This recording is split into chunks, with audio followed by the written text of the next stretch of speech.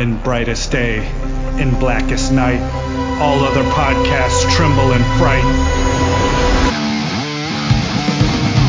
Losers cower before the power. Oranges lust and blues you can trust. Indigos feel and white ones heal. Yellows scare and green ones dare. That sapphire love and black hands glove will rock your foundation without hesitation. Chad and Marge face evil's might. Respect their power, for they'll make you see the light.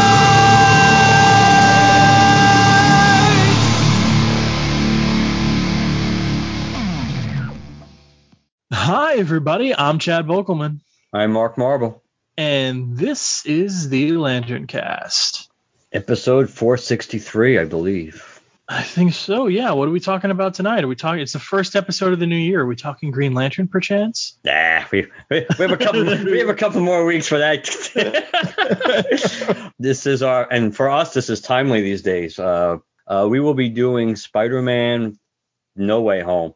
Had to resist the urge to stay far from home. Yeah, I got to see it. I did. It was awesome. I almost didn't because we tried to. My brother-in-law was downsized from his job, so he was free. But then his sister, she's a nurse, so she's on call, so her schedule's crazy. When the days she's not on call are kind of wonky. Her husband, who we were also going to go see with it, Rashad, he's a realtor as well as a high school coach and teacher.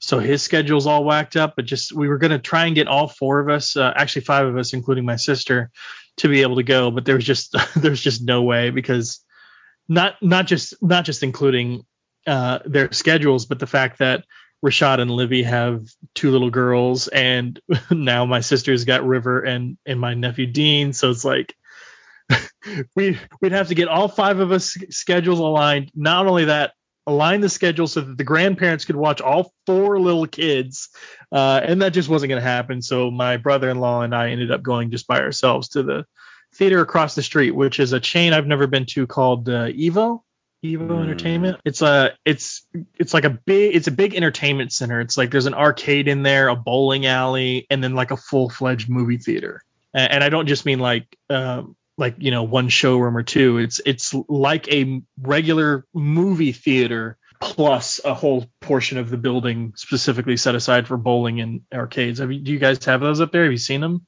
I have not seen those, no. That was a interesting experience. But hey, not bad. Normally I try to go to Alamos, but that's neither here nor there. Basically all that to say, I almost did get a chance to see it. So I'm glad I did. It was a fun flick. And that way it prevented us from having to bump you for one of the early episodes of the year. Jim was warming up in the bullpen. He was ready to go. So where do we want to start with it? I don't even know where to start with this. I guess general thoughts based on our expectation, because Lord knows this movie, besides having a huge want to see factor, it also had an incredibly high expectation factor. So it's whenever you have that going for a movie, there's always a chance that you could fail to meet that satisfaction level or plateau for a lot of people. So did it meet or exceed your expectations? No. Okay. No, I'd say it met. We can get into it more, maybe. But I think maybe just saying this is point enough. I love these movies. First of all, I love this trilogy.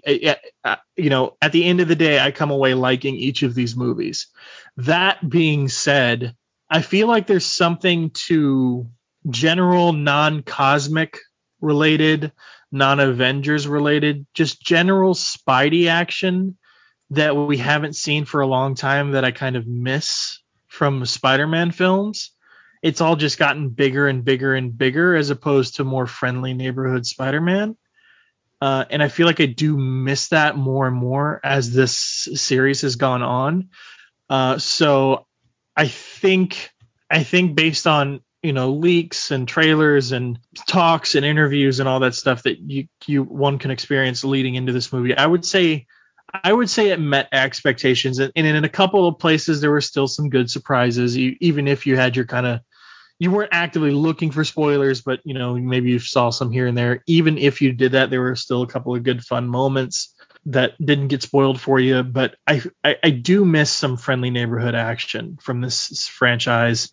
And I really felt that with this movie more than any of the others.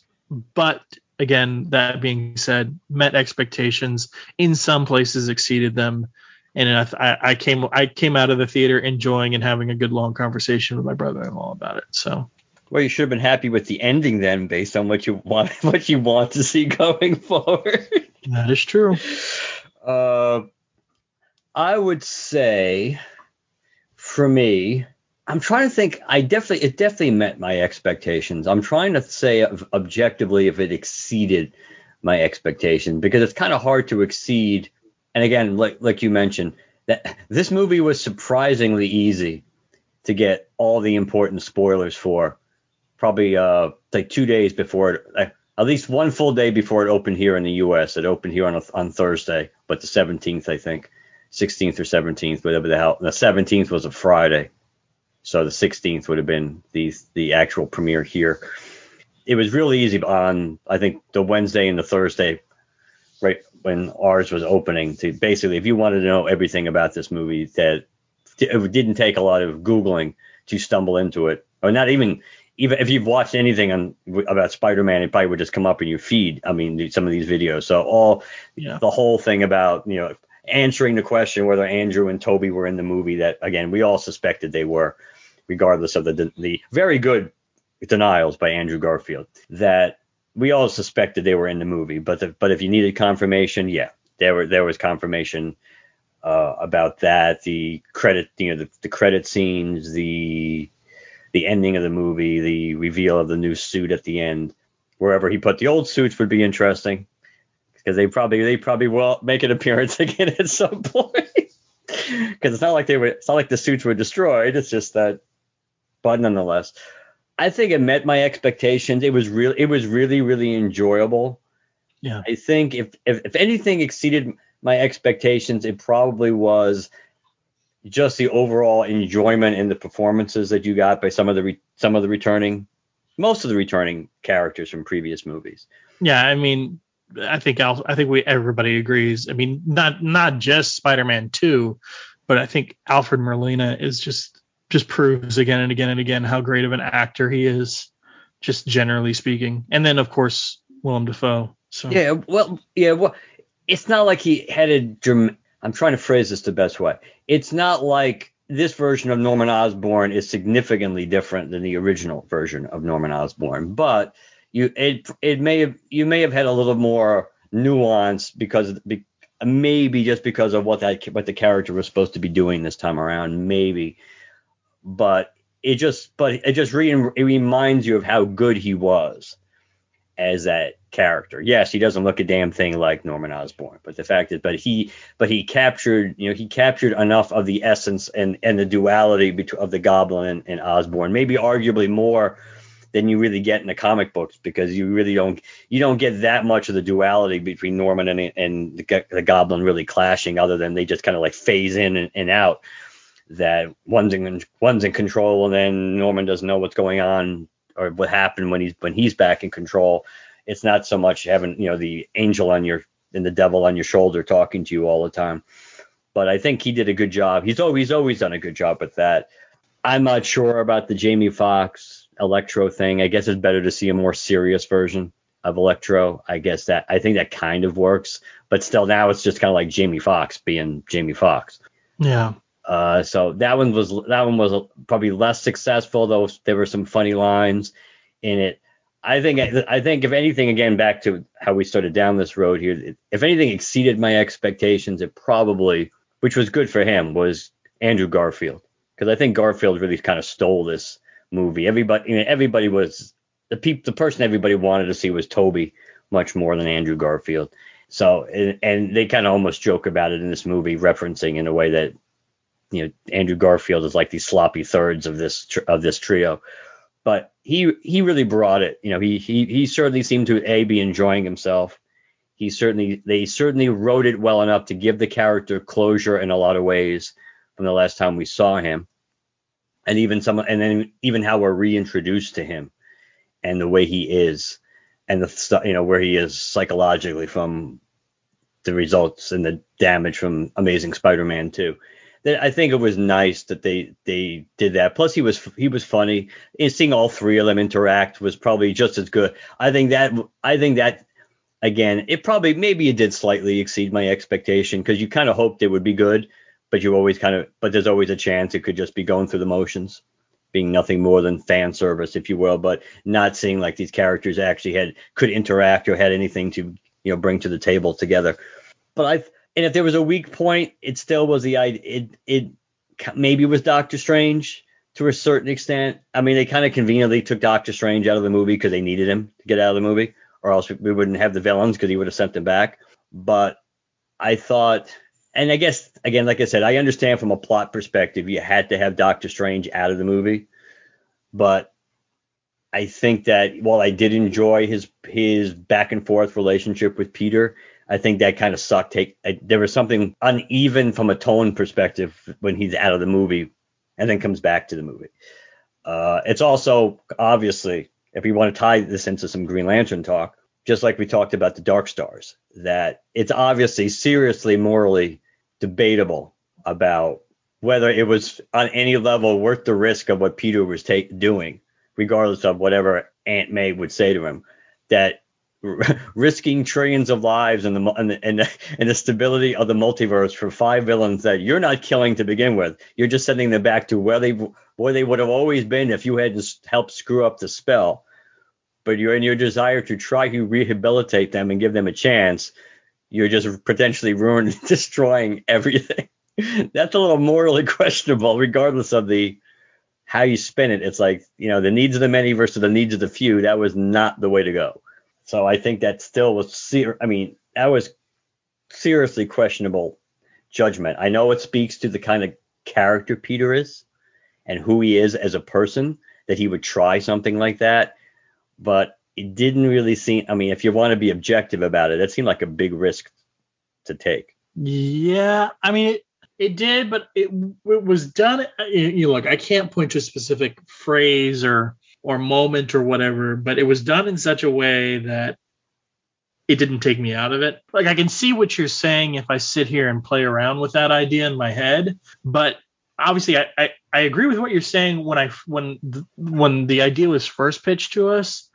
But as the story sort of went along and the things that were said between the characters and stuff like that, I can't tell you at what point I got on board with it as an idea, but at some point it became easier for me to accept that this is something Peter would try. The trying conceptually isn't as much of the issue as, and again, this is where you could make the case exiling Doctor Strange. And before I finish the thought, the exiling of Doctor Strange was an interesting concept anyway, because on the surface, my natural reaction was, it was the part that was funny and makes perfect sense is when, even though he was separated from his body because of his spider sense, every single time Doctor Strange tried to get the box, he couldn't. That was funny. That makes perfect sense because of his reflexes and his spider sense, that he's still able to sense what the Doctor Strange is going to do and react ahead of it. I don't know how much I can really buy him beating Doctor Strange in the mirror dimension. And the only thing that gives a little bit of cover from that was the old line from the original Thor that science and magic are essentially the same thing. So Peter basically beating or equalizing true magic with science, with math. It was a cool scene. I don't know. I think it kind of weakens Doctor Strange a little bit. It amps up Peter, but I think it kind of weakens Doctor Strange. That he's absolutely correct. In that dimension, he should have been just a disorientation alone. But then again, Peter with his reflexes and everything. But when taking Doctor Strange hadn't been exiled, and Doctor Strange probably would have been able to detect that, hey, the meter's running on this ability for me to actually fix the spell. And that is why that's the part that gets shaky, because again, if Norman Osborn if the Goblin hadn't goblined, then they would have this would have been done a lot sooner. and then they probably would have been maybe they would have been able to basically hit the button on that box and send everybody back before the multiverse started cracking. Just like it's still debatable whether just by Peter Parker at the end saying, basically everybody who knew I was Spider-Man before still knows, or that alone would. But then again, we don't know. We still don't know if the multiverse broke really because of botching the spell or because of stuff we're going to see in the multiverse of madness or stuff what Wanda's been doing and other things. So there's probably more to it than that. It probably just isn't Peter messing up the words in the spell that ended up having that, reverberating through the multiverse. But even we know that's kind of a stretch too, sending everybody here the new Peter Parker. But still, I agree. It's a nice concept trying to rehabilitate them, but kind of like a Norman Osborn-ish line about no good deed goes unpunished. It kind of is typical of Peter. It is typical of Peter Parker though in his life, considering how the movie ends. Especially this version of Peter, because he's the youngest we've gotten in film. Yes. Yeah. But you think about and it's almost and again it works, but it's almost like it's all done to get you to the point at the end of the movie where he's willing to sacrifice everything to fix the stuff that he did. That he knows he's the one who essentially caused all of this, and he's willing to basically lose all his personal connections to anybody. Obviously, people still know Spider-Man, and technically any character that has interacted with him as Spider-Man is still going to remember interacting with Spider-Man. But nobody knows who Spider-Man is, and nobody knows who Peter Parker is. That he was willing to sacrifice all of that and obviously go much more low key and much more low tech, though technically he still would have ties to Happy and places like that just on a business level because of the Spider-Man connections. Because we know if they do more of these, which there's no reason to think they're not going to, for multiple reasons, that they're still going to have some MCU interactions because that's what Sony gets out of the deal. Sony gets the ties and the rollover characters into their movies. That's what Sony really gets from the deal. So even if it's more grounded characters like Daredevil and things like that, they may end up teaming up with Spider-Man in the next movie. And obviously they're trying to move him away from the Avengers and obviously move him away from the Tony Stark legacy. Well, yeah, we also get the secret identities back. Yes. So not and something I was thinking of too, by disassociating the two, Peter Parker and Spider-Man, and making sure nobody knows who Peter Parker is, we get something we haven't seen before yet in this universe, which is broke, struggling, real world person, also superhero. Because he gets that shitty little apartment, and like Aunt May would have left him something, or Tony would have made sure Peter was taken care of, or if anybody knew who Peter was still of that ilk, he would be financially taken care of in some way. Not maybe set for life, but, not living out of a shitty apartment. You know what I mean? So we get, broke down on his luck, struggling Peter Parker. What is interesting is, I guess by the nature of the spell, yes, everybody, even retroactively, who knew Peter Parker but is gone would forget Peter Parker, though I guess that's somewhat questionable. But because you're thinking about, because Aunt May technically was dead already, and Aunt May, if she had a will, Peter would be in it. But you're right. But if you go, but at the gravesite with Happy, Happy has no idea, like not even that she had any family. Oh yeah. There's no doubt. There's no doubt that I think the vibe you're supposed to get is that's why he's got the GED book too. I mean, which makes you wonder how the hell he's able to even do anything in society if all the records of Peter Parker were wiped out, which was questionable whether that would be the case, because just because nobody remembers him doesn't mean that there wasn't paperwork done regarding him. Because let's say the thought I was thinking of, let's say he went to the DMV like twice over a 2-month period right before this happened and worked with the same person. If he walked in the third time under normal circumstances, that they would probably remember him and they would remember everything they worked on together. This spell would technically not necessarily mean they never worked on anything together. It's just that they would have no recollection of anything regarding him. So he'd be a complete stranger to them. And that they had to look up records for Peter Parker and something was there, it would mean nothing to them. They would have no recollection that they were the ones who helped him update this or was involved in anything to do with him. But the GED implies that he never graduated high school, which means that his record. But then again, it's hard to imagine, how could you get an apartment? How could you be in society if you don't have a social security number or anything? So I think there's some in a place like that. Well, I don't know. Down payment and there's no lease. Well, unless he does have some decent amount of cash stashed away, in which somebody would look the other way about it, which is possible. But in the beginning, my original take was, it's not like every physical record of him had to disappear. It's just that nobody remembers a damn thing about it. That nobody, like, hey, who's this Peter Parker guy we graduated high school with? I don't remember a Peter Parker, things like that. And none of the teachers would remember him either. But the fact is, he could still have a paper trail. It's just that literally everybody's memory of interacting with him. Kind of, again, somewhat Green Lantern-esque, kind of like the burden of that Hal had as a Spectre originally, which they wiped out way too soon, but though I know why they did it. That the idea that in the beginning nobody would know Hal was the Spectre. You would know while you were interacting with him, but like about 10 minutes after Hal left, you would have no idea that Hal Jordan was the Spectre. You just remember interacting with the Spectre. That it could have been that I thought it could have very well been like that from a paper trail perspective, that nobody would remember interacting with Peter Parker at all, but the trail would still be there. It's like I have no idea who that guy was, but so. It sets up an interesting dynamic. It's kind of cool to give him a more classic Spider-Man suit. Again, question is what he did with all the Stark tech that he had. That assuming, yeah, the question just whatever happened to it. It is a little sad, even though it doesn't mean they won't undo this at some point. That not the legacy of the technical legacy that he should have been carrying on from Tony, because he really shouldn't have had that burden anyway, but the personal interactions. And, he knows his personal connections to, even though he still has the memory of Tony, and depending on, the afterworld and everything else, Tony would still have memories of him, depending again how that works. But losing Happy and obviously MJ and Ned, nobody, and that was cool.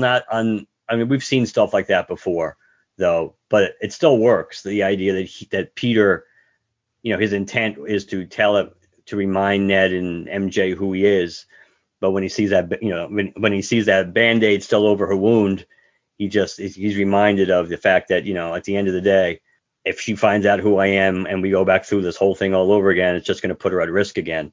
And he wasn't, and at the moment anyway, he's not willing to do that. He's willing to lose her and him be miserable just so she could potentially be safe. So, which is very Peter Parker like.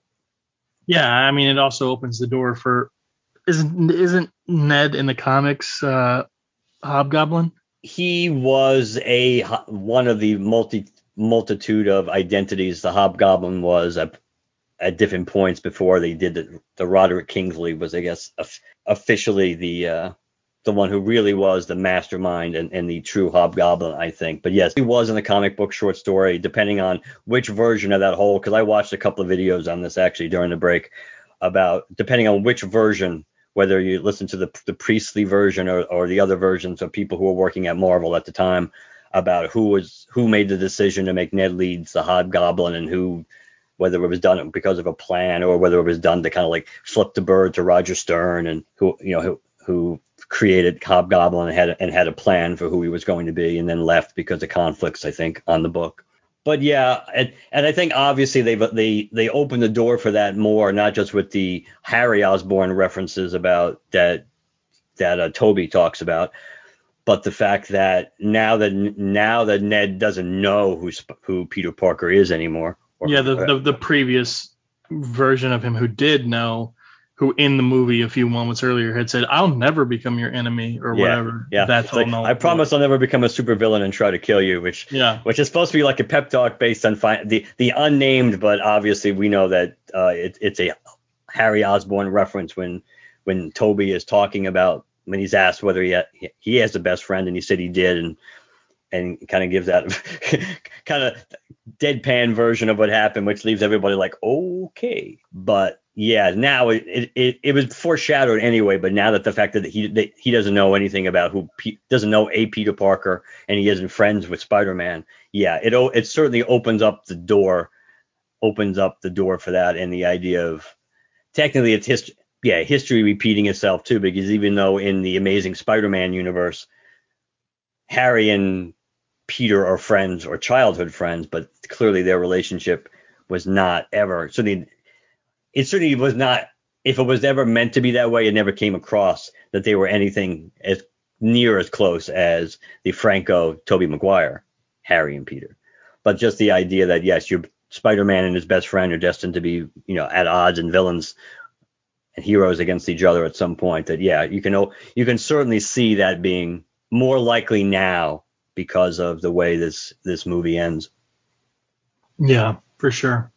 What was I going to say? Oh yeah. What about some of the specific points of the movie, arcs, moments, lines, anything like that? Because I feel like we've been talking broad strokes. We don't obviously have to do a scene by scene. No, I know. Obviously, we know there's lots of quotable Norman Osborn lines. That was a given. We were gonna get that. He was a steel scener as we probably expected him to be. You say a steel scener? Oh, a scene stealer. I'm gonna. My tongue is dyslexic for the evening. Hey, that's not easy to say, even especially not intentionally. A scene stealer. Maybe I'll leave that one in. There were some funny Doctor Strange is always sarcastic and has some funny lines. I think. I'm trying to think. I wish they would have taken the Scooby-Doo this shit out of the trailer. That would have hit better just regularly in the movie in the process. Yeah, but true. I do think the fact that at least we got the version we got in the movie of Scooby-Doo this shit versus Scooby-Doo this crap. I do think it worked better, but you're right. It probably would have been better if it hadn't been at all in the trailer, because that whole interaction at the Sanctum actually does work a lot better in the movie than you probably thought it was going to be. More effective than you thought it was going to be based on the trailer. Yeah, I think one of my favorite lines was towards the end when all three of the Spideys are together and like our Spider-Man is like, I'm an Avenger, and Toby goes, oh really? Oh cool. Like, and for half a second you think, oh shit, is there an Avengers in his universe? And then he goes, oh, I mean, I don't know what that is. And and then Garfield Spider-Man is like, you in a band? you in a band? Which also comes into play, they're funny together, but the exchange is funny, but it also works because it also shows you why they're having problems in the beginning, because the only one who's even close to having any experience, and it's still really very slim experience, because he mostly was working by himself wherever he was anyway, was working with a team at all, is the MCU Spider-Man. Everybody else is used to working on their own. So having to work as a trio, even though you can make the case that at least Toby worked with, Toby had to fight with Harry at the end of Spider-Man 3. So at least he got a little bit. That was a funny. There were some like touching lines. I mean, I thought the Toby Doc Ock reunion was good.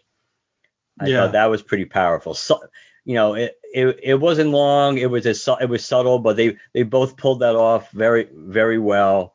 It made sense that, again, from a story arc perspective, we knew Doc Ock was the easiest to quote unquote fix, because the only reason he was a bad guy to begin with is because the inhibitor chip got destroyed, and he couldn't, and the arms were controlling him, and he couldn't control the arms. So that was the easiest fix. You knew going in logically that was the easiest fix. I'm kind of surprised that and who knows, maybe we would find out at some point they did do something like this, that it was almost using nanotech again to fix that, just in case it got damaged again, it would repair itself. He was the most logical one to always be cured the quickest and to help, based again, to keep the character intact to where he was when he quote unquote died. He kind of died a hero in Spider-Man 2. That it made sense that he would be the one helping. He would be helping them and being willing to help, not just our Peter, but the Spider-Man in general. Same thing. I liked on that level what they did with Sandman.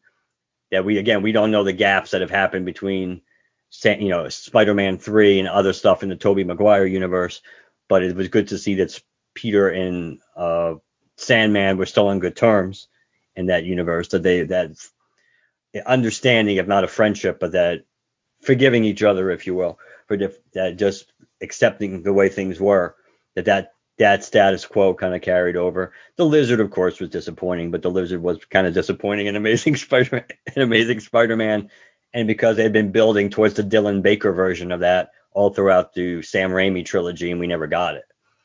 It was good they finally did the power, the great power comes great responsibility line. Yeah. Twice. I mean, technically Aunt May saying it, but then Toby you knew Toby was going to say that part, if not all of that line. So I thought that was a lot of the stuff with Andrew Garfield. Like I said, I think he stole the show really. Yeah, for sure. It was very powerful, the stuff that he had. It was real emotion, talking about Gwen, talking about the regrets that he had about, and how he stopped pulling, he started basically not pulling punches and becoming reckless and dangerous and just being bitter, and that's what happened to him. And he also is not just the lines, but the stuff. Even when he wasn't speaking, he was kind of a scene stealer, because there's that moment where Toby's talking about the fact that he doesn't have mechanical web shooters or whatever. And then the conversation continues a bit about that, but then switches into like more of what the plan is. But in the background, not even really in the background, but you can still see that while Andrew Garfield's Spider-Man is listening, he's like looking down at Toby's wrist, like, how does that work? Like he's still distracted by it. Yeah, it takes him a few seconds to snap out of it to go back to the talking about the plan. Yeah, so, like he's still staring down at it, and then he kind of snaps up and like looks at our Peter, like, okay, yeah.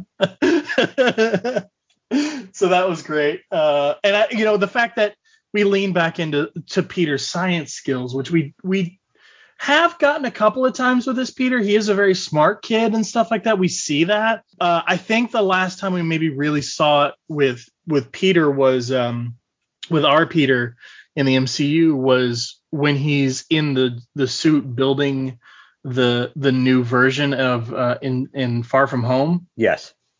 We see some of his equipment and how he's well tuned and well suited for that. But we didn't really see that in game. We didn't really see it a whole lot in Infinity War. Yeah.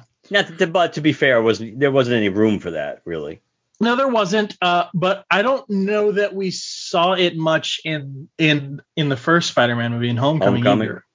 I mean, we saw. I mean, like his ability to learn, like when he's learning about his suit's abilities, and coming up with plans and stuff like that to sort of do things. But we got it like, and of course there being 3 Spider-Man, we got it like triple fold. Like our Toby's like, I've been thinking a lot about how to fix Doc Ock, and then Andrew just like Osborn. You said that about Osborn. Oh, of Osborn, that's right. And then Andrew talking just like nonchalantly about, oh yeah, I cured Lizard once before, I got this. And then like, the lab coat, the beakers, like the whole thing. We just get super science nerd Spidey, which I didn't realize I missed until we got it. You know what I mean? Yeah, and I think that is important too, because especially now that at least for a while, if not indefinitely, with an asterisk, I mean that he's going to be cut off from the fail-safe, when in doubt, break glass to have access to Stark Tech, which also makes you wonder what if he ever got the Edith glasses back. Or not that it would matter anymore, because they wouldn't know who he was. They probably, based on how we understand the spell to work, the Edith glasses wouldn't work for him no matter what, because nobody would remember who Peter Parker was. But it makes you wonder if he ever got him back after he was being investigated by from the death of Mysterio, which was wrapped up way too quick, but we know why they did it, because it couldn't hover over the entire movie. But yes, it's gonna make him much more of a behind the scenes, just give me a lab and a beaker and a few things, and I can, like he was when Tony Stark found him. Yeah. Trying to think else. Zendaya was good. Yes. I think this was probably her best overall performance in the three movies. She was good in the second one too, but I thought this was a little bit more nuanced, a little bit more grown. I mean, all the characters are a little bit more grown up, but I thought she was Yeah, I did like the overall vibe that she brought to the table. It also was good to know that, as stupid as it was, as Doctor Strange points out, that, he's willing to brainwash the entire planet before he even picks up the phone to try to call, but that's because he's a kid and he doesn't know you can do these things. But ultimately, he wanted it to wipe out. He cared less about the fact that he was potentially being ostracized for being Spider-Man as he was that all his friends were being kind of blackballed because they were his friends. Yeah, for associating with him. Yeah. Yeah, so I thought that was a nice touch. I thought, I mean, there weren't that many action sequences, but I thought most of the ones that we had were good. The bridge fight with Doc Ock was really good. I think the mirror dimension battle was pretty short, but it was cool visually. And Yeah, a even whole lot cooler visually than the trailer let on, because they didn't the trailers made it seem like it was happening somehow in a desert or some shit, as opposed to all the city stuff that was happening around it. Yeah, probably the CGI wasn't completed at that point. That's probably what it was. Or there was one of those things where they want to purposely mislead you into thinking, oh, it's like when you think about it, part of it makes sense that because Doctor Strange does end up getting stuck in the Grand Canyon. So probably, or maybe Yeah. originally, that's where they were supposed to truly be 100% fighting, because that's where we find out he was stuck after being exiled. That scene was good. Even the hand-to-hand fight, the first one between Green Goblin and Tom Holland, that was really good. The one that led to Aunt May dying. Yeah. I'm glad they didn't kill off Toby, because I know one of the rumors going around was that Toby did get killed, and it doesn't mean. And maybe in one version of the movie he was supposed to get killed. But they probably, no matter what, they made the right call in not having that happen. But it is typical. It was cool from a poetic justice perspective that Tom Holland was as close to spearing Norman with his glider. And it was typical, and it was appropriate and typical that Toby would be the one that would stop him from doing that. That was a nice touch. I think they didn't do as much, obviously. The Electro being wrapped up in the power, that makes sense. I can see that. Sandman just wanted to get home, so he really didn't have a dog in the fight either way. He'd go either way. He'd go with anybody as long as it was his chance to get sent back home. Yeah, but I think once he found out he was possibly going to die, his whole thing was to go home to his daughter. If he was going to die, that lost his chance to get home to his daughter. Well, So I yeah. don't think it was just about getting back. It was getting back for a reason. Oh, well, yes. He was trying to get, but the point was, for him, he didn't have any desire to stay here or to get Spider-Man, or not even fight being cured. He just wanted to get back home to his daughter. Yeah. And so that's why, when he doesn't know what what our Peter did to Electro, that's why he kind of freaks out momentarily, because he's confused, and he wants to be, he knows something's wrong. He just doesn't know the extent of what's wrong yet. But then he gets afraid that, oh, maybe what the hell did you just do? Did he just kill Electro or this guy? I mean, but then when he realizes that, oh, Peter's trying to, when they all understand what's really going on, and Sandman's fine with it as long as he gets sent home. So that's why even when he's at the end fighting with the bad guys, his heart's really not in it. Lizard's the one he's probably the least, other than Norman, he's the one on the surface that seems the least redeemable as far as what his overall goal is. It was really entertaining. It was relatively fast moving too, considering how long the movie was. It really didn't feel that long, which is a good sign, especially when you're sitting there. I've seen it twice so far. Yeah, I definitely want to see it again. I don't know. I mean, I definitely agree with you. I was, for some reason, sort of expecting Andrew and Toby to show up more last minute. I wasn't expecting the whole MJ and Ned are the ones who bring them into it. I wasn't expecting that whole interaction, or Ned's abuela asking him to clean the spider webs while he's up there, or any of that other stuff. I thought that was all great character moments and stuff, and I like how both Andrew and Toby just immediately respect her, like, yes ma'am, like, you don't mess with a Latino woman, man, like, of any age. Yes ma'am, I'll do what you say. I was half expecting for her to, like, take off her sandal and wave it at them, But no, I did like that. One thing I wanted to make, I just thought about it, so I want to make sure that we didn't miss it. I thought it was really interesting how all this fucking speculation went into what the black and gold Spider-Man suit was, and if Doctor Strange was going to build this sort of magical sort of merging of, Spidey tech and Spidey features, but also magic, and it's just his suit inside out. Yep. Yeah, that is fun. That I will. It is somewhat disappointing, but it is funny and it makes sense. Yes, it's just yeah. Between suits being damaged and people throwing green goop on him, he's like he didn't have many options at the time. It's funny. It may, like I said, it might have been a slightly disappointing because you may have thought that that suit had some real scientific purpose to it. But yeah, but it is typical Peter Parker on some level. So I think so that was funny. I do agree. I had heard rumors before about. I had heard actually rumors long before scenes actually and stuff on YouTube actually came out. But I had heard for a while that Ned and MJ were involved with getting the other Spider-Man. But it seemed from what I had heard more that was their mission, that they were being sent there, not necessarily by Peter, but that as opposed to how it happens in the movie where they're really just looking for him, and Ned just sling rings the portal open, and that's how you end up getting them. But it didn't.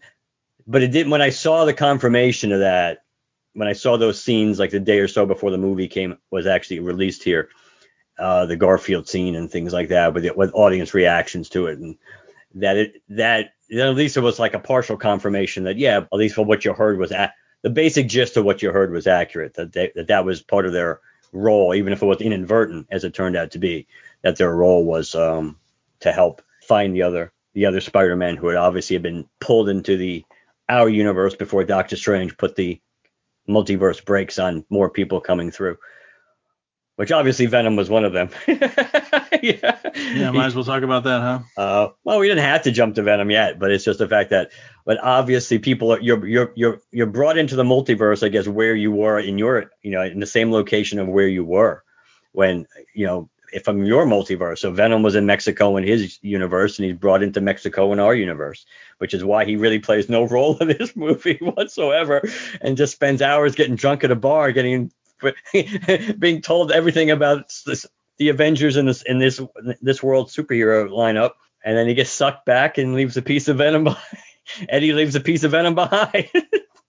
But also like then the whole Andrew, I want to fight an alien. Yeah, which is all that with Andrew was funny. It's like, and again, I like that. It's like on one level it was kind of shitty because they are clearly making fun of what is, I think most people would, rightly or wrongly, the general consensus probably is that he is the third Spider-Man in the rankings overall. And I mean, and I'm not talking whether he was a better Spider-Man than Tobey, but not a better Peter Parker. I just mean overall, as far as how when people rank the overall Peter Parker / Spider-Man, and you have to give a ranking for one ranking for the combo that they played, that Garfield is probably going to come up third in almost all rankings. That there are a lot of references to the lameness of his villains and things like that, which is kind of shitty. But at the same time, I like especially Tobey trying to give him the affirmations, like, you're amazing, say it, I want to hear you say it. I think this movie actually, like, again, not to cut you off, but just wrapping this back around with Garfield, the idea that I think it gives, even if he never comes back to be Spider-Man again anywhere, which he probably will, I would suspect, but even if he doesn't, they did a really good job giving him his character and him probably closure that he kind of deserved. Yeah. But Venom fighting an alien. Venom, the fighting alien. Look, I don't know what I watched. It must have been late because at this point it's clearly fake footage. But I thought I saw something of like Tom Holland standing in a bathroom or something, looking really haggard, staring at himself in the mirror, hearing a voice, and MJ like outside of a door trying to scream at him to let her in or something like that. Did you see that footage anywhere? I don't think so. I could have sworn I saw that somewhere, and like I said, because it's clearly not in this film. There's no way it's a deleted scene, just because of how the film is set up and everything. And unless they really changed the movie, and there actually was a point where Peter got infected with the symbiote, but it had me looking for it. I guess for some reason I thought it was legit. I'm a little peeved about it. I mean, granted, look, it doesn't make a whole lot of sense. We've already got Sandman and Electro and like all these others. So I get it. Plus, this Venom isn't necessarily a bad guy, so it would just unnecessarily complicate things. He wouldn't be on the side of them. Would it look weird if he was with the others? I get all that, but I was also kind of let down by it. I mean, don't get me wrong. There's a piece of the symbiote in the MCU. Fantastic. Glad that that's a possibility now. Glad that door has been opened. That being said, I was hoping more would come out of the Venom we do know being in this universe, at least temporarily. Oh, I agree. I think it obviously short term is like no payoff for setup. At least it's a short term setup. At least it's not something that was set up, like a couple of years ago and it gets resolved in a way. So it still sucks that we just got the tease of what that ending of Let There Be Carnage, what it could mean, and then a couple of months later. Even though, to be fair, the gap would have been greater if Let There Be Carnage had come out on time. But still, the reality is, yeah, I mean, but we know there's still possibilities. I mean, we know that it's not like it can't happen, that there can be a crossover between those characters, no matter whether it's Secret Wars, whether it's just another multiversal crossover, because we don't know what the state of the multiverse is going to be. I find it difficult to believe anything's going to happen that's going to prevent multiverse travel. Certainly not in Doctor Strange. I'd be stunned if something happens in Doctor Strange that magically, no pun intended, affects the ability going forward that nobody can travel between the universes. I'm sure there's going to be some payoff for it. You also suspect, because it's Marvel and Sony seemingly working together so much better these days, that they have to have a plan for exactly what they want to do with that piece of symbiote. Well, I mean, honestly, if anybody out there is, because I know you haven't been reading, but you're also just a Marvel guy, so I'm sure you saw all the crossovers. I'm let's say I'm more than 50% sure this means we're going to get some version of King in Black, Null the symbiote god, because Marvel is liking to go bigger and bigger and cosmic. Yeah, well, Venom, if we continue this universe with this Spidey and that becomes a factor, will we get like a Spidey Venom thing? Sure. I think it will go beyond that, and we'll get like what the symbiote planet is. I can never say the word, like Klanatar. It's Kylantar or something like that. The home world of the symbiotes, because much like Necron, this is sort of really high 1,000-foot level without getting in the specifics. The King in Black, Null, Knull, is the god of the symbiotes, is essentially a god of darkness and death that sort of existed long before light came into the universe, kind of a thing. So I would not be surprised with the MCU going as cosmic as it does, with the huge kind of threats that this Spidey has already encountered, with the fact that this symbiote is here. I would not be surprised if we're setting up Spidey for his own big cosmic thing in Null. Now, does that mean they go full King in Black, where like it affects the whole MCU? I don't know. I think MCU has got other shit on their hands. But I would not be surprised if we go a step beyond Venom to the more cosmic symbiotes as a whole and their whole lore. I could see that. I also don't know. I'm torn, because it would seem what they want to do with Spider-Man MCU wise for the next at least few movies will be much more smaller.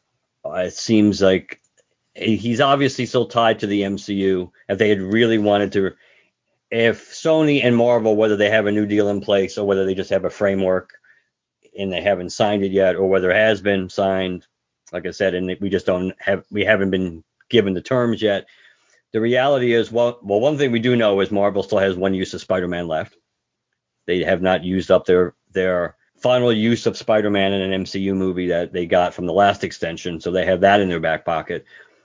But it seems, is the magic word, that they want to go smaller with Spider-Man and not have him be more grounded, which again will still have ties to the MCU, you would think, because again, that's what Sony gets out of the deal, or else Marvel gets win-win for using him, and Sony gets money from obviously Spider-Man movies making tons of bank, but Sony also gets the benefit of having MCU characters cross over.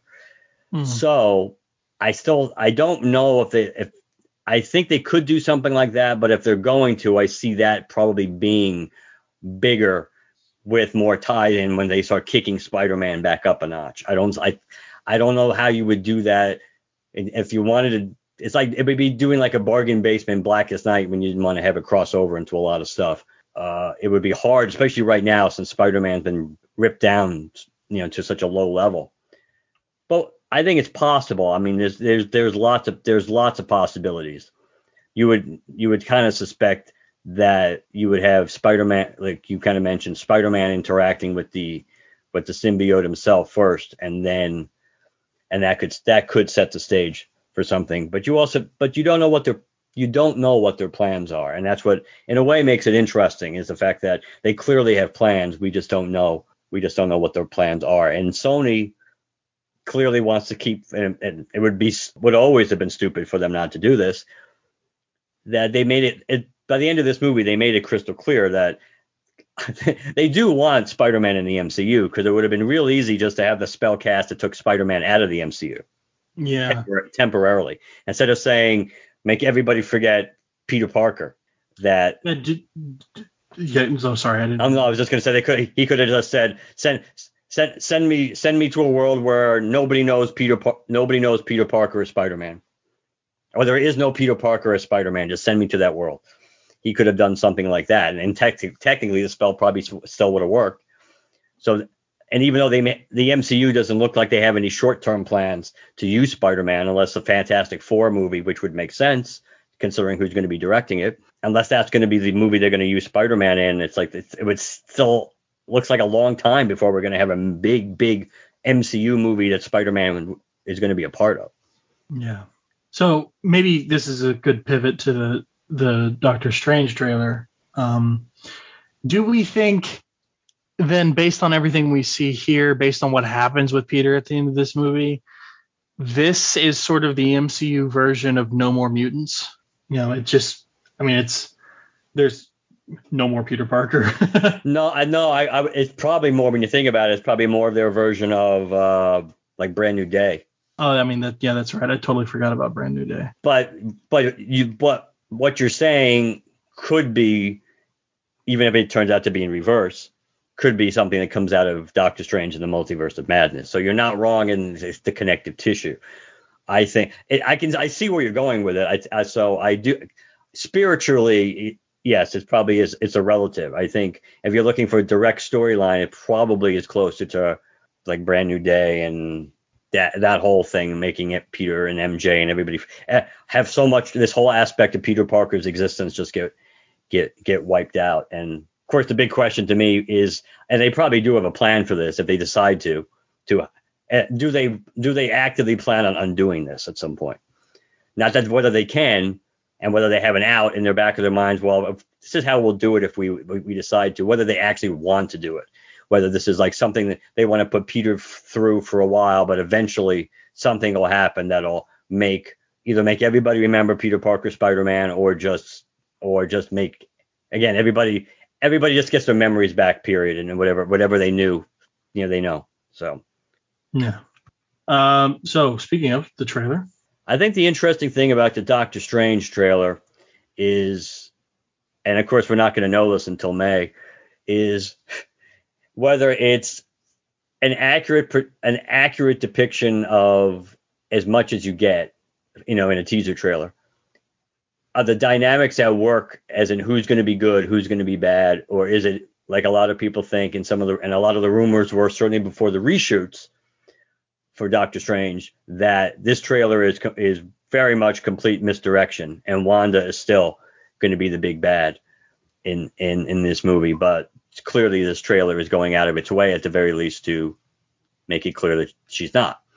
So to me, that was the more intriguing thing about this trailer, that was the inclusion of Strange Supreme and things like that. Is that just a red herring and or more of an homage and to the popularity of What If, and to remind people who would watch that who this character is, and make people think that, oh, that's going to be the big threat, because it's not like we didn't see a good Doctor Strange fight Strange Supreme in that story. Or is it just misdirection at the end of the day, regardless of what Mordo says at the end, that Wanda, even if she's being manipulated, that Wanda is the one who is really the biggest threat in this movie. But I thought it was, for what it was, I mean, there wasn't a lot visually to get awestruck about one way or the other, but it, as a teaser, it works, and I think it worked well considering it was at the end of No Way Home. I think that was pretty smart based on the contents of this movie. I think it was smarter ultimately to use that as an after credit scene, as opposed to just releasing the trailer and having it be like either the last trailer or second to last trailer, because Sony probably still would have wanted Morbius, even though it got delayed again. They still would have probably wanted the Morbius trailer to be the last one. I liked it, but it still makes me nervous, the idea of, if they really make Wanda really, really bad, like irredeemably bad, that's going to bother me. So I may have go a long way to how much I like that movie. It's what they do with, and it also makes you wonder whether Wong's going to be killed, even if it's temporarily, just so Doctor Strange can get his Sorcerer Supreme title back, since he lost it on a technicality for being blipped.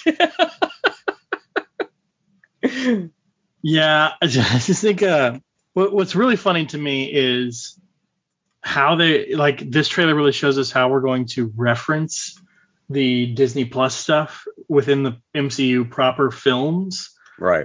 And which is almost like just not at all, because Doctor Strange walks up to Wanda and she's like, I knew I'd see you sooner or later. And he goes, I'm not here to talk about Westview. And that's it. Like, done, moving on.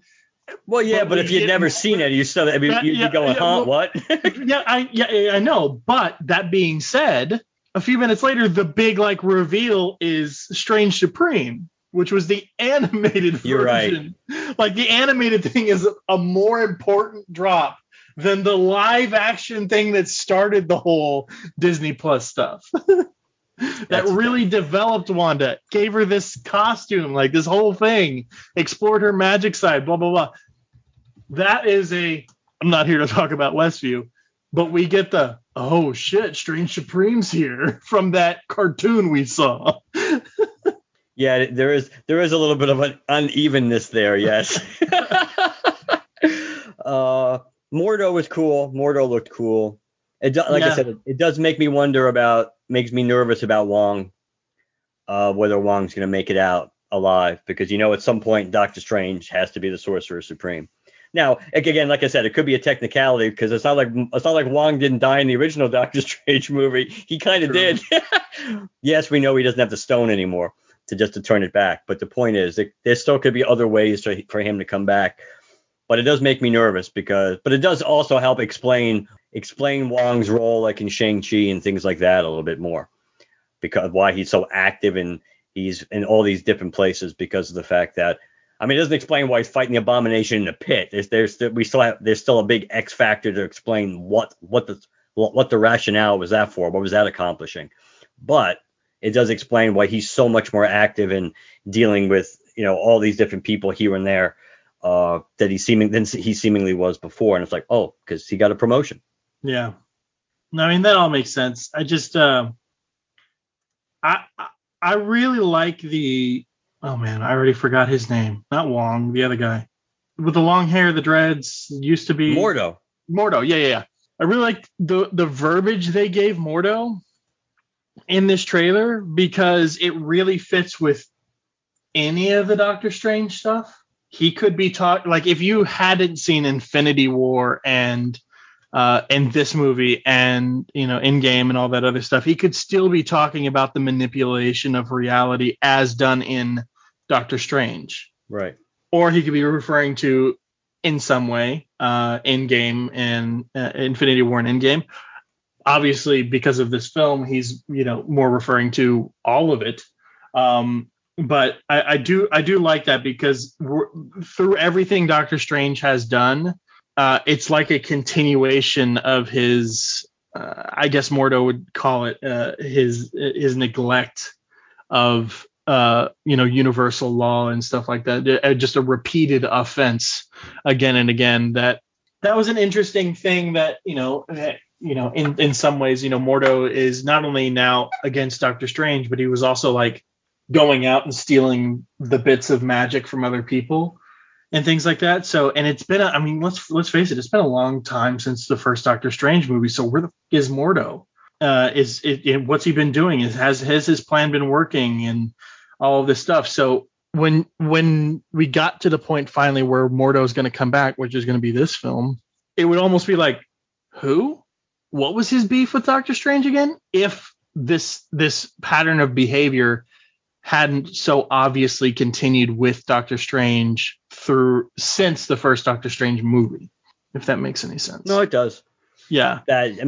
Because clearly you can look at Doctor Strange and his pattern of behavior, and along with his arrogance, obviously, that the reality is, no pun intended, that you certainly make the case that he doesn't know when to stop. Yeah. That he pushes things to a whole nother level, and that eventually so when Mordo is making that statement, that yes, it's just a blanket statement in his view of Doctor Strange, but yes, specifically obviously they cut it into the trailer to give a different kind of impression.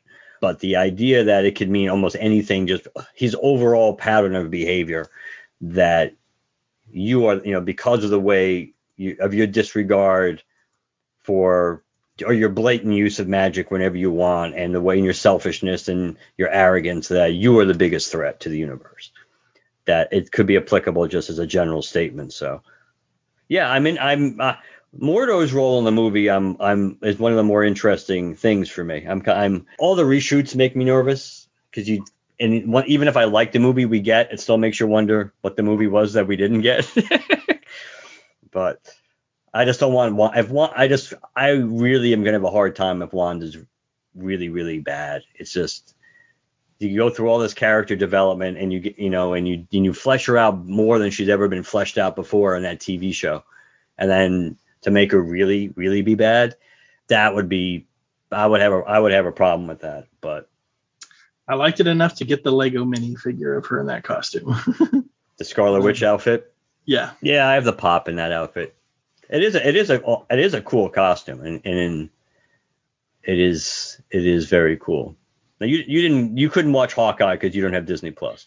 No, so I've talked on here before. I swear, guys at home, I'm not trying to brag about, and I do really not try not to talk about specifics in regards to finances, because in some ways I think it's okay to have an open discussion about your income and stuff, for making sure everybody is paid equally and fairly and stuff. But like, no one wants to hear, I just got a check for X amount of dollars or whatever. But the way my job works, we participate in something known as profit share. So usually that means, obviously the company gets profits throughout the year, and then, at the end of the year, we get a certain percentage of that, and that comes in the form of a check. And in the past, that's been anywhere. I mean, it's a certain percentage of your annual salary. So for me, it's been like between $4,000 to $5,000, something like that, dollars, which is always a nice little thing at the end of the year. It usually historically had happened like at the beginning of December, which is great because it's like, oh great, I don't have to worry about being able to afford Christmas presents for the crazy amount of people I got to buy for. But this year, especially because of the pandemic and stuff, they split it up so that we got half of it like around summertime to help people who may need, extra cash for whatever reason. And then instead of getting it the second half in December, I'm going to be getting that at the end of at the end of this month. So like on the 31st. So it'll be included with my regular paycheck.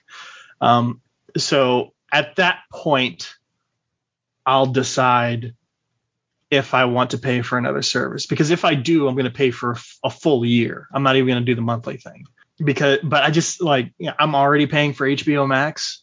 Do I want to see Hawkeye? Am I interested? Like, cause I've been seeing lots of trailers on YouTube for the Boba Fett thing. I'm definitely interested in that. So on and so forth. So there's stuff I want to see, but at the end of the day, like I'm really wrestling with how many platforms do I really want to pay for? Which will eventually be the end of the end of a lot of these individual services anyway. They're going to have to merge, or because people are not going to be able to afford, even if you have some of these services that are only like $7.99 or something a month eventually. Yeah. People are not going to be able to. And that's just it with the bonus I'm talking about. Like I would have it's really no big slice out of that bonus for me to pay for an entire year of Disney Plus. But I'm still sitting here thinking about, yes, I can afford it, but do I really want to pay for this many different digital based things? I don't know. It depends. It really comes down to the content. I mean, we know. I mean, you're not as big. You're not as big into Star Wars, so Star Wars isn't as much of a draw for you when it comes to Disney Plus. I mean, I like The Mandalorian. I love the way it was shot, the feel, which seems to be continuing with this Boba Fett thing in terms of the trailer I saw. Yeah, so I'd be really interested in seeing that, at least giving it a shot. And there's stuff coming for Star Wars, but I'm just saying, generally speaking, that's not your thing. So it comes down to the Marvel stuff, and also, arguably with the Marvel stuff, we've already gone through the first part of Phase 4, which was really depending all on characters we already knew. And now we're going to be entering into with a whole lot of characters that we either have never been introduced to, or there's not as strong ties to, other than maybe Secret Invasion, which again, it's hard to know what that's going to be like, because you would suspect it's going to be a watered down version of the comic book storyline because it's a TV show. But with Ms. Marvel and She-Hulk and Moon Knight, which still looks interesting. Yeah. But these are all. But it's like $80 a year if you decide, because my renewal just got hit. I just got charged with my renewal like a couple of days ago. I would say, which is why I mentioned it, Hawkeye's really good. I think Hawkeye's probably. I still have strong attachment to WandaVision, maybe because it's the first show, even though we know tonally it is completely its own animal. But I think Hawkeye might be my favorite. It's so short, and the first 2 episodes I liked but didn't love because of the pacing. But because of the chemistry between Jeremy Renner and Haley Steinfeld, and then later on, minor spoilers when Florence Pugh ends up entering the show, that the chemistry is just so strong, and it's just a fun show. So you certainly would enjoy that. Honestly, Boba Fett for the first 2 episodes is nothing to write home about. It's not bad, but it wouldn't be anything you'd be needing to rush out to watch. That's a perfect example of a show where if you had planned on watching it, but not intentionally, you had bumped into spoilers for the first 2 episodes before you got to watch them, you really wouldn't have anything significantly spoiled for you that would break your heart. Yeah, for me, it's Marvel is the main thing. It's just like, which is, again, the reason I got HBO Max is it's DC's platform. And we know I'm a DC person over a Marvel person. But at the same time, I am extremely interested in everything the MCU is doing. And regardless of how I would rank the Disney MCU stuff, I still, by and large, enjoyed each of those series, and it's in their own ways. I don't think WandaVision is my favorite as it is yours. Honestly, it may be last for me, just in terms of overall enjoyment. It's sort of tied for last with Falcon and Winter Soldier. At the same, I'm still curious, like when She-Hulk. Am I personally interested in She-Hulk the character? No. Am I interested in seeing what the MCU does with that character, how it works, how it fits in with the universe? Yes. Same with all the other things, Miss Marvel, Moon Knight, all the other ones. I'm very curious to see what they do, how they do it, how it reads, how the general audience reacts versus comic book fans and all this stuff. How does it work for me? Because now we're starting to get into the weeds where I don't know anything about some of these comic book characters, despite being a comic book fan. We're finally getting to the point where we're getting to characters I really haven't touched much, like Moon Knight. I have a very basic understanding of Moon Knight. I haven't read him, I don't think, in a comic at all. So my knowledge would be akin to, outside of his origin and sort of the generalities of him, just the general public. How would I receive said TV series? How's it going to work? What's it going to look like? Like, clearly I'm very curious, but again, at the end of the day, regardless of curiosity and the depth of said curiosity, I just don't know if I want to pay for another platform. No, I get it. That's how I feel. Honestly, that's how I feel a lot about HBO Max. That some things pop up on HBO Max that I like, and there's some shows that I've been watching, and yeah, I'll try the Game of Thrones prequel when it shows up. But I can't say I'm in love with HBO Max. I can't honestly say that if we didn't know the Green Lantern show was coming, Yeah. and that I would probably, assuming, us, one of us, we're still doing the show when that happens, I would have to watch it. So the reality is the idea of canceling it and coming back to it. And that still might get to a point where I want to do that. I mean, let's be honest. They're going to lose a lot of subscribers because the day and date release program is done. They got a shit ton of subscribers from people knowing that all their first run movies last year were going to be available on HBO Max, and that's not the case this year. So this is going to be a very interesting year for HBO Max because they're going to have a hard time forget about growing their subscribers. They're going to have a hard time even keeping.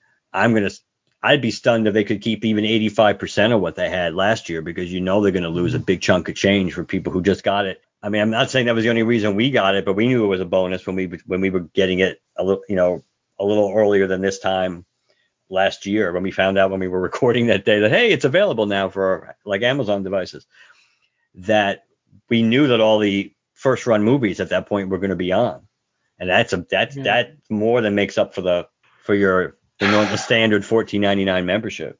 Yeah, honestly, I mean, the episode's at risk of being long anyways, but I wonder if we should include in our movies we're looking forward to in the coming year episode, also taking a look, not feature by feature or whatever, but like generally speaking, what's coming to HBO Max in 2022, what's coming to Disney Plus in 2022, and which of the two is more intriguing. I don't have an issue doing it. I don't know if we want to prep to do that with the movie episode, only just because it might take more research than we might want to do. Yeah. We could try it.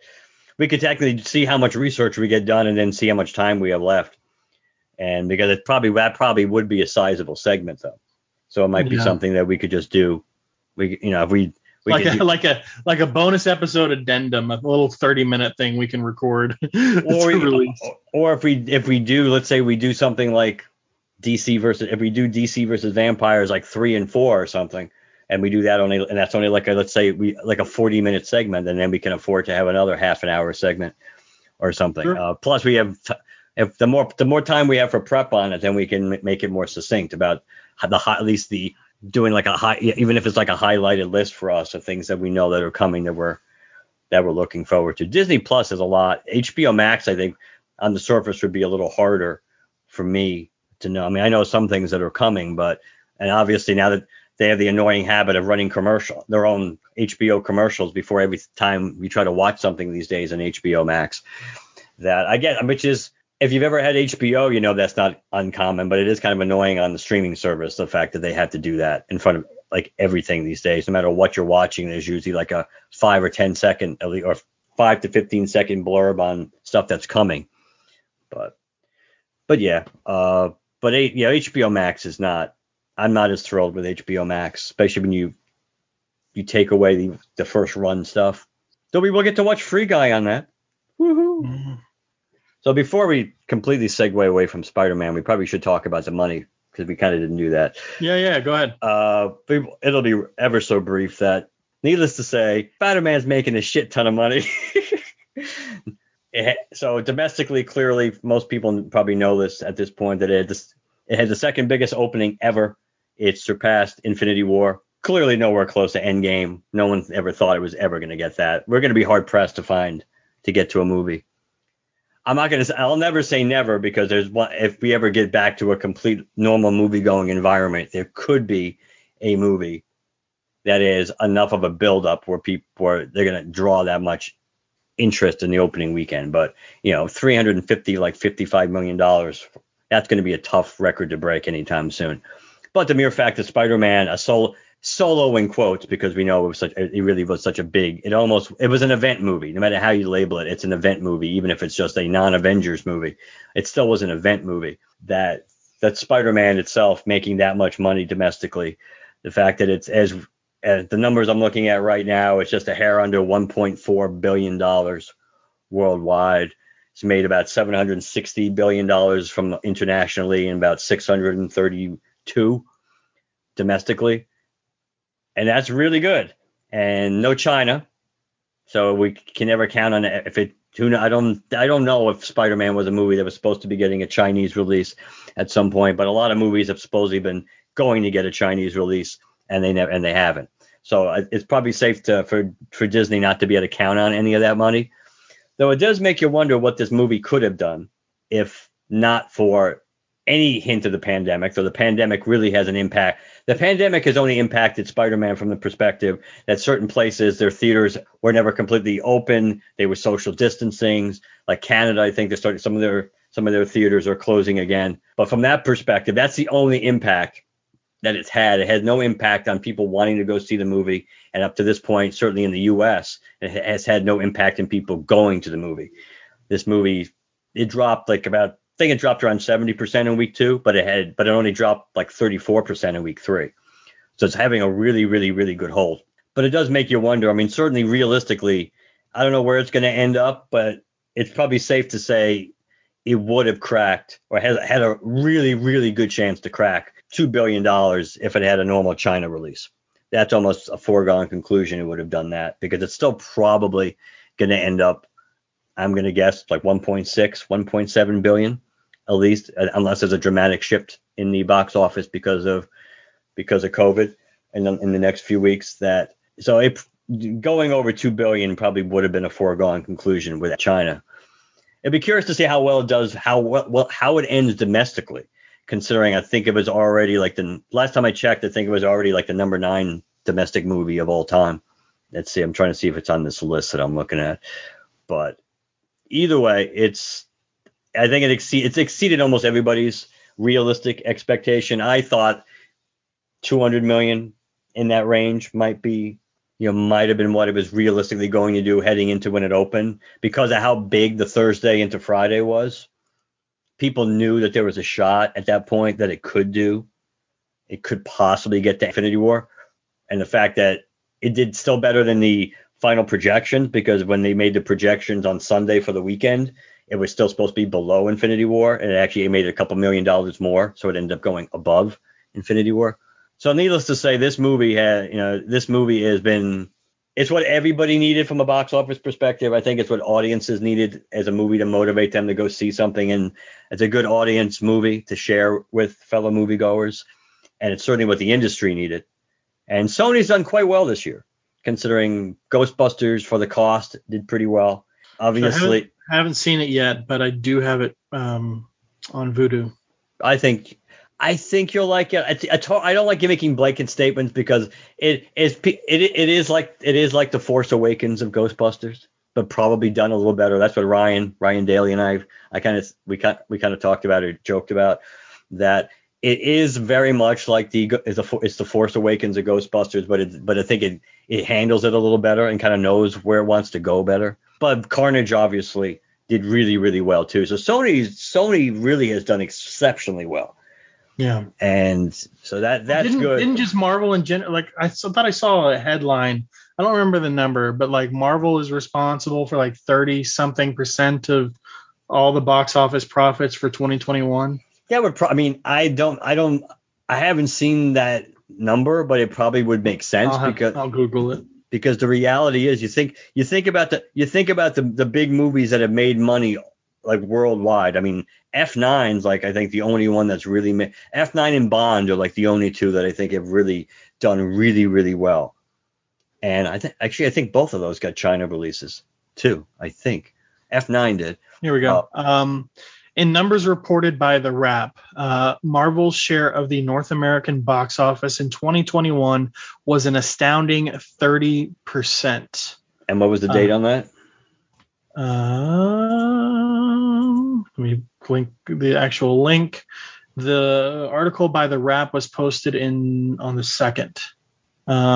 Let's see. This includes revenue from the 5 Marvel movies released last year: Black Widow, Shang-Chi and the Legend of the Ten Rings, Eternals, Spider-Man No Way Home, along with Sony's Venom Let There Be Carnage. In 2018, MCU movies claimed 18% of the domestic box office total. They're also somewhat cheating if they're including Venom. Yeah, that's true.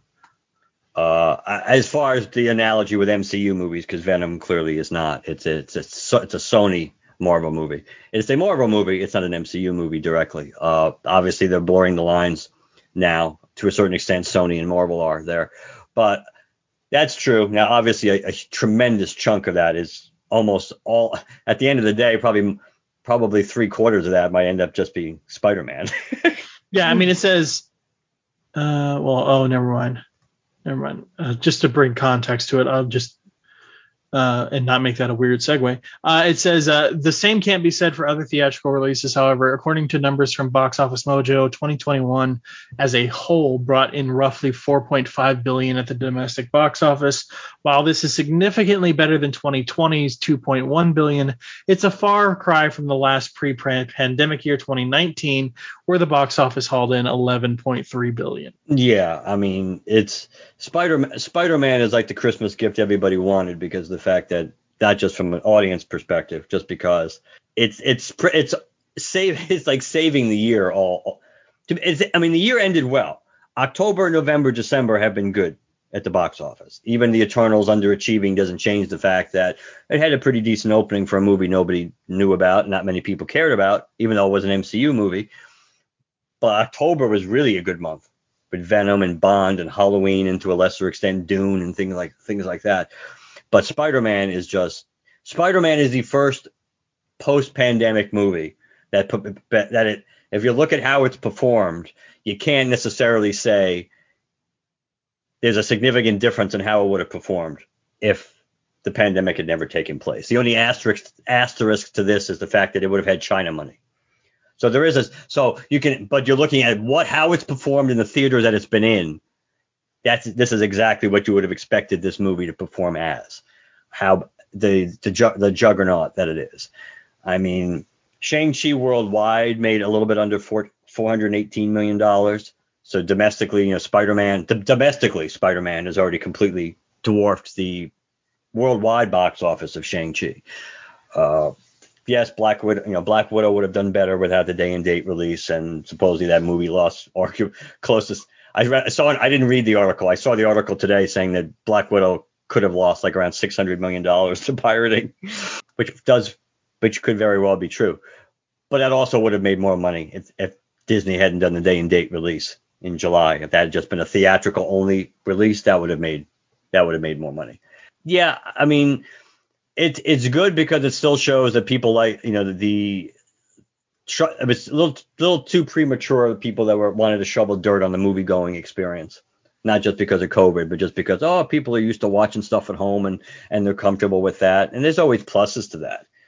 But event movies people do like watching together, and Spider-Man was an event movie. Whether Doctor Strange will be as much of an event movie, I don't know. I don't think it's gonna be as big as Spider-Man, period. I would bet that, but I don't know what the interest in that movie is going to be. I think it's going to do well, but I don't know. Maybe it's going to depend on how the trailers build that up. This I was an still easy. haven't even seen Eternals yet.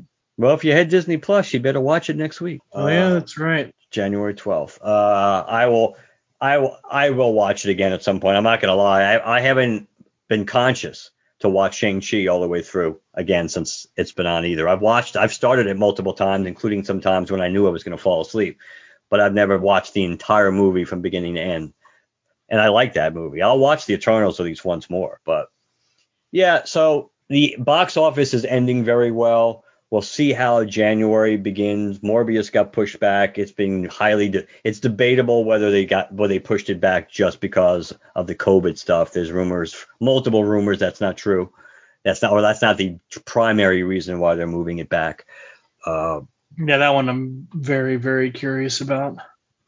And they are allowing more time for it to breathe, even if that's not the primary reason, even though that was some of the reports were that they just wanted to move it away further from Spider-Man because Spider-Man was just continuing to make a lot of money. And there's not a lot in January to derail it. I mean, I think Scream will do okay next week, but Spider-Man is still probably going to be making a decent amount of money every weekend in January. So it might have made sense to move it for that reason. There's other rumors too about why they moved it, but we'll know soon enough. But the fact that the movie-going experience, certainly it was a big plus. Spider-Man was a big shot in the arm, no pun intended too. And I think that's something, and it was good. It would be different if it was a highly anticipated movie that really disappointed, but I think it was emotionally satisfying, and I think that's something that you can't say for a lot of the stuff though I think we saw in 2021. For sure. I think that's as good a note to any to end on, unless you had something else. No, I'm good. All right. You want to tell people how to reach out to us? LanternCast.com. The email is lanterncast@gmail.com. You can follow us on Twitter, like us on Facebook, #GLCast. You'll track us down there. Apple Podcasts, Spotify, and Stitcher. We're on all of those, so please leave us a positive review on all platforms you listen to us on. Last but not least, if you'd like to leave us a text or a voicemail, the number to use is 708-LANTERN. 708-LANTERN, and let us know what you think. That's right. Without giving dates, should we tell them what's coming up for the show in the next few episodes? Yeah, we can roll the dice, barring some change, which is always our episodes are always subject to change until they're recorded, and so we will have our movie preview episode. That's on the docket. We will also be doing Green Lantern. Is it 9 or 10? 9? 10. 10? Time flies. Green Lantern 10. We will also be doing the future Green Lantern episode. Describe that one to people, Chad, in case they forget the premise. So basically, it's been a while since we've done something like this, but consider if you're a listener of CGS, consider it akin to, not as severely prepped as CGS tends to do it, akin to a spotlight episode. So a good sort of placeholder name for the episode would be Spotlight on Future Green Lanterns. We're going to talk about basically the future of the Green Lantern Corps. Was there a Green Lantern that was attached to the Legion that appeared in what comic, or was they not attached to it? And it doesn't even have to be Green Lanterns. We're just going to be talking about lanterns in the future.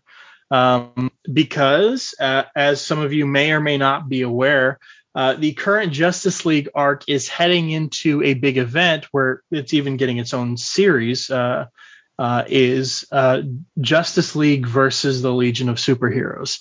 And the solicits for all available issues thus far have put heavy emphasis, including the title of the arc, on the reveal of what has been created recently with who was responsible for the recent, was it Bendis who did the recent Legion stuff? Whoever thinks so, but I'm not 100% sure. The most recent Legion of Superhero stuff that we have gotten, there was a character created and shown in that. We didn't get a whole lot of information on him. The Gold Lantern. The Gold Lantern is the focus among the Legion versus the Justice League story.